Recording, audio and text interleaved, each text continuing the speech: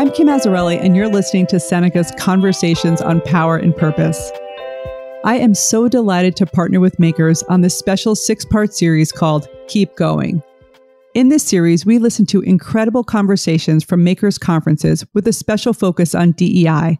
The goal is to use these podcasts as a jumping off point for conversations about DEI in your own organization. I want to give a special thanks to the 2021 Makers Conference sponsors, P&G, PricewaterhouseCoopers, and official wellness sponsor, Lululemon. Now, we launched the Seneca Women Podcast Network about a year ago with founding partner P&G and iHeartRadio, with the goal of amplifying the voices of women around the world. You probably know that podcasting is a fast-growing industry, with over 50% of podcast audience being women.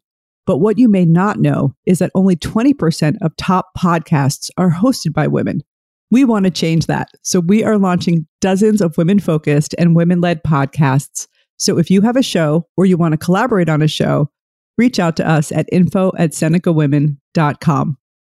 Now, it gives me great pleasure to introduce our guest host for the Keep Going series, Amina Brown.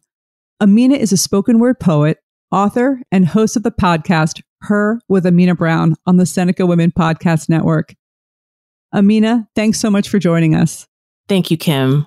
What an honor to be guest hosting this special series in collaboration with Makers. We've been having such great conversations here, and today's conversation is going to be very special. We're going to start with an excerpt from a talk given at Makers by Kimberly Crenshaw, professor of law at UCLA and Columbia Law School, and executive director of the African American Policy Forum. She is the person who coined the term intersectionality, and she's going to give us a guide on exactly what it is, or as she calls it, Intersectionality 101. And then I'll be joined by Dr. Ella Bell Smith, professor of management sciences at the Tuck School of Business at Dartmouth. Dr. Smith and I will go deeper into the definition of intersectionality, and she's going to suggest some practical ways leaders can be sure they are taking intersectionality into consideration in the workplace. Now, let's listen to Kimberly Crenshaw, and I'll be back right after with Dr. Ella Bell Smith. So I'm just going to dive right in with how intersectionality can help us understand why we're not done. Now, there's a lot of nonsense circulating around about what intersectionality is, particularly from its critics. They say it's a religion. It's an identity politic on steroids. My new favorite, it's an assault on straight white men. You know what I think about that. Now, all of these ideas about what intersectionality is completely off the mark. What intersectionality is a prism. It's a framework. It's a template for seeing and telling different kinds of stories about what happens in our workplaces, what happens in society, and to whom it happens. Now, some part of why we're not done is predicated on what we haven't been able to see, what's not remembered, the stories that are not told. So intersectionality is like a training wheels. It's to get us to where we need to go. It's glasses, high index glasses, to help us see the things we need to see.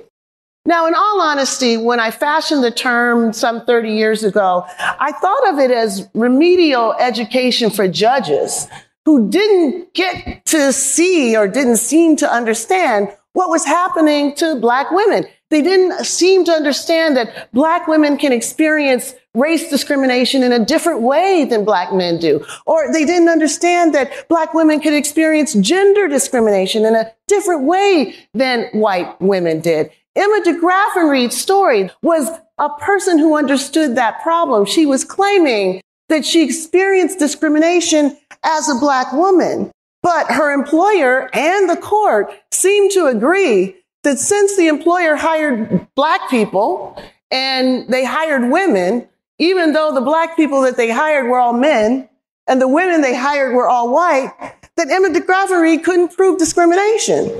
So I was trying to figure out what kind of framework they needed to see in order to keep Black women from falling through the cracks of their very narrow conception of what discrimination was. So intersectionality was just like a flashing neon sign.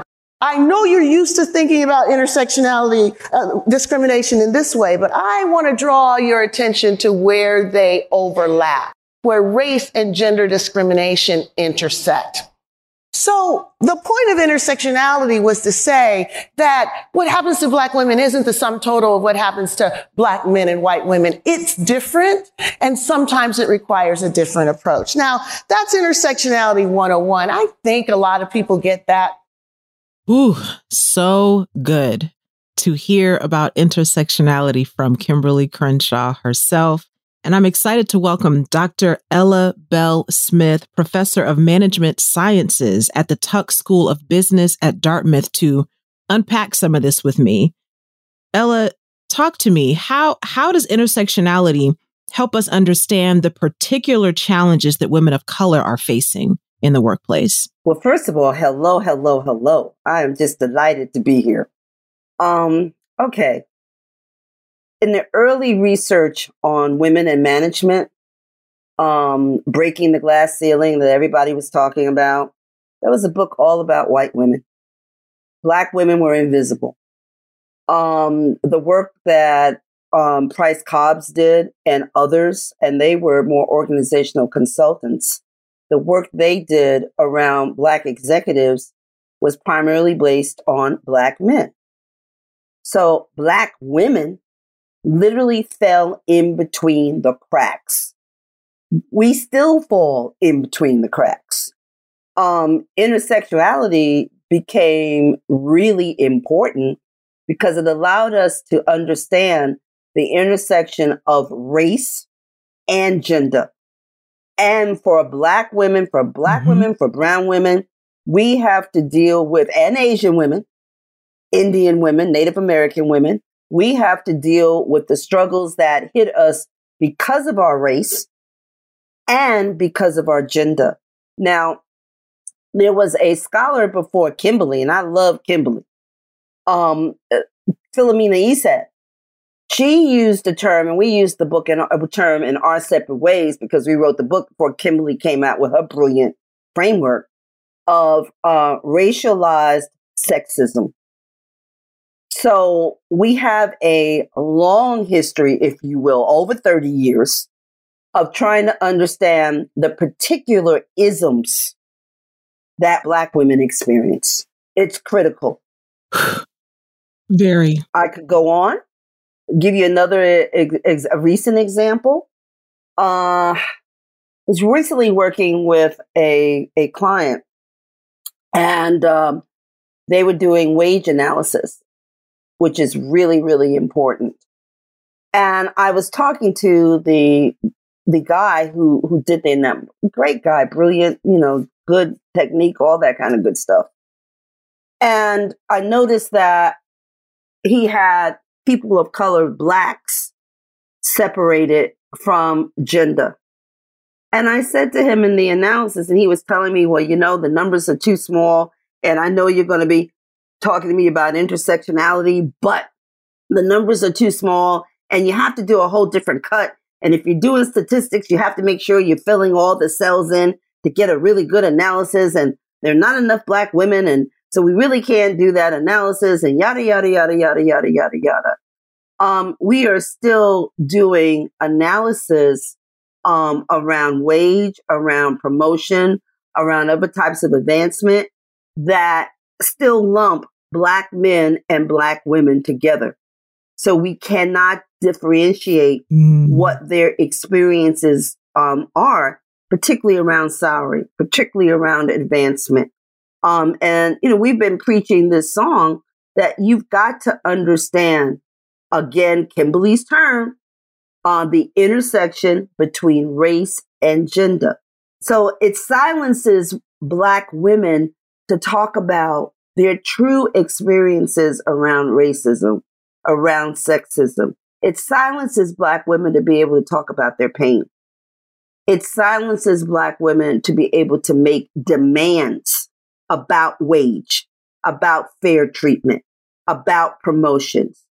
And that's devastating because when you call it out, people really don't understand. Why are you complaining? What's the issue? What's the problem? You're needy. The unique journey that Black women have to deal with on a day-to-day basis is not understood. It's not talked about. It can't be fully celebrated either. Not all negative. It can't be fully appreciated either. Let me ask you about this. We have a lot of people listening to this podcast that are leaders, managers. They are in positions to actually make some decisions regarding how things go in the workplace. What advice would you give to folks who are in a position to hire, who are in a position to handle promotions, handle raises, and these different kind of conversations? What advice would you give to them on how they can take intersectionality and put it into practice? Don't ever show me as a organizational consultant, don't ever show me, here's what's happening to the African Americans and here's what's happening to the women. What they can do, they can demand, and always realize that you have to, in your approach of understanding institutionalized racism, you need to look at it from a intersectional perspective. What's happening to the Black men? What's happening to the Black women? What's happening to the brown women? What's happening to the brown men? And what's happening to the Asians based on race and gender?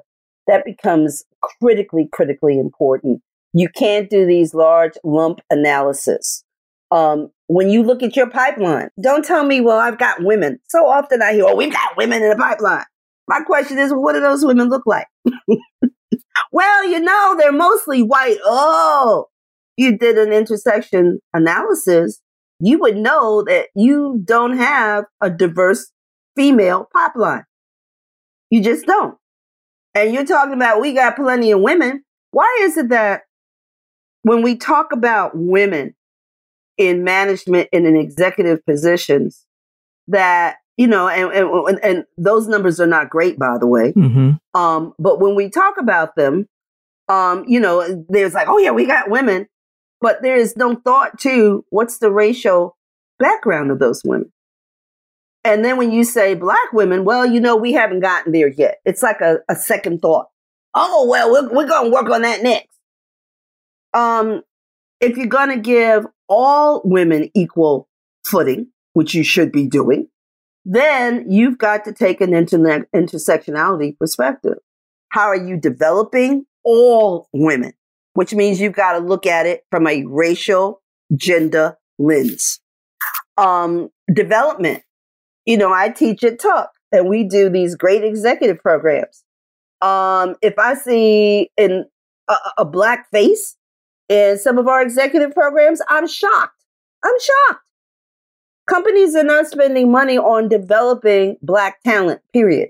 Okay? They're just not. Those programs are filled with white men and a sprinkling of white women. Okay? But there are no brown faces. Very, very few. The reality of it is you've got to pay equal time to race and gender, that intersection, on who are you developing? Who are you grooming? Who are you sponsoring? Who do you know? What are you doing to get to know your diverse segments? And it can't be, well, we have an affinity group for the Blacks. I'm tired of hearing that. We have an employee resource group for our Blacks. Okay. And we have one for women. Where do women of color fit in? Mm-hmm. They don't feel totally welcomed in the white group because white women have our book, Our Separate Ways, which is coming back out in August, reissued. Yeah, get a copy, everybody. Shows clearly that the navigation that is needed for a Black woman to succeed in a corporate arena compared to a white woman is very, very different. Okay, different realities, night and day. So the reality of it is you need to understand that women of color need a safe harbor where they can come, support each other, lift each other up, create a powerful network, and get to know the corporate executives. I'm very, very proud of the work that I did decades ago now at PepsiCo. We actually started based on the data Always start with your data. Okay, always. What is the data? Tell you. And by data, you've got to collect some data. You know, we did focus groups with the African American women and the brown women, the Hispanic women, and the Asian women. We wanted to know what their experiences were. We did exit interviews with the women. Okay. We actually contacted women who had left PepsiCo.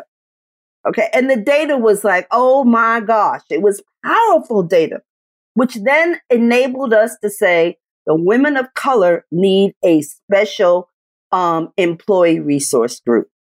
And PepsiCo still has, as far as I know, a women of color, multicultural women, I believe they call it, affinity group. Mm. You know, for years, I did a leadership program, Ascent, leading global women to the top. And that was a program that did two things. Here's the skills for brown and black and Asian women, also white women, to learn how to navigate, how to succeed. If we can figure out what's wrong with their reality in the workplace, then we can flip that and understand what is needed in order to get them to succeed. Yeah. Okay. Both from their corporate sponsors and the culture, as well as how they need to bring their voice to the table. Mm-hmm. The second thing that program did was to bring white women into the program so that the women of different racial backgrounds could learn to be co-conspirators, not allies. You know, we talk a lot about allies. You know, allies can come and go. An ally can be there sometimes. An ally can say, well, you know, this is not in my best of interest, so I'm not going to fight this battle with you. Sometimes allies just want to, you know, have a coffee break with you. We need co-conspirators. Women who have skin in the game. Women who really look out for each other. I have your back. Women who, when they get to the table, particularly white women, because white women get to the leadership table quicker than black women, than brown women, than Asian women. And we need to say, once you're at that table, when they're at that table, we need them to be able to say, where are my fellow women who don't look like me? So we wanted to build that relationship so that they learn to become true sisters, okay? Because we don't necessarily grow up having a white woman as our best friend or a black woman as our best friend or hanging out. You know, we live in a pretty segregated world. Now, if you have that blessing, that's fantastic. But we wanted to make sure that all women had, and that came to Ascent, had an opportunity to develop those deep, trusting relationships. And those relationships, you know, 6 years later, are still strong, still strong. It's amazing to see and how they support each other. You know, so you've got to, number one, get the women to come together to realize that, you know, one success does not equal everybody's success. Co-conspirators want everybody to be successful. Yeah. You know, and are willing to fight for that in a diplomatic way. Okay. But the companies have to be very aware on how they're doing their analysis, what their pipeline looks like, who are they developing, what they look like. You've got to ask the question, you know, who's in there based by race and gender. Okay. What kind of feedback are we getting? What kind of opportunities are we creating? You know, we've got to be able to think that and not just stick every brown and black woman in employee relations or human resources or diversity positions. Okay. Those are dead end. Those are dead end positions. Oh, well, we've got in human resources, we've got plenty of black women. Well, that's great. That's a good feel, but we need to have them in general management where they are accountable for the money-making part, the profit-making part of the company. Yeah. We need to be able to show that we've got skills that we can do that. We can market a product. You know, we're in the profit generating centers. That's the other thing I want to see. Don't tell me, I've got our D&I person is African American. Really?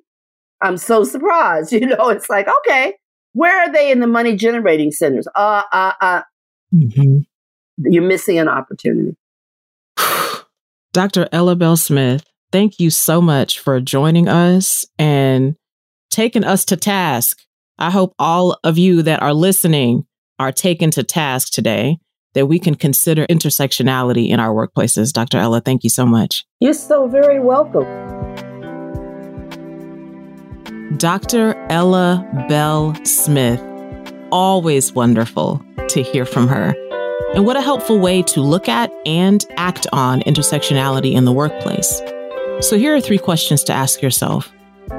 When it comes to intersectionality, do you have the data in your own workplace that you need to make progress? Are you collecting the information that will allow you to address the specific needs of multicultural women and women of color, which may be different from the needs of white women? Are you creating brave space where white women can go beyond allyship and become co-conspirators with women of color as they seek success and equity? Finally, are you developing your pipeline? Are you ensuring that it's filled with people of color and women of color? And as you bring people along, are you moving them into positions where they can have a real impact on the company? Let's think on these things and be ready to take action. Thanks for listening. You're listening to Seneca's Conversations on Power and Purpose, brought to you by the Seneca Women Podcast Network and iHeartRadio with support from founding partner P&G. Listen to Seneca's Conversations on Power and Purpose on the iHeartRadio app, Apple Podcasts, or wherever you get your podcasts. For more information on Seneca Women, follow us on social media or visit our website at senecawomen.com.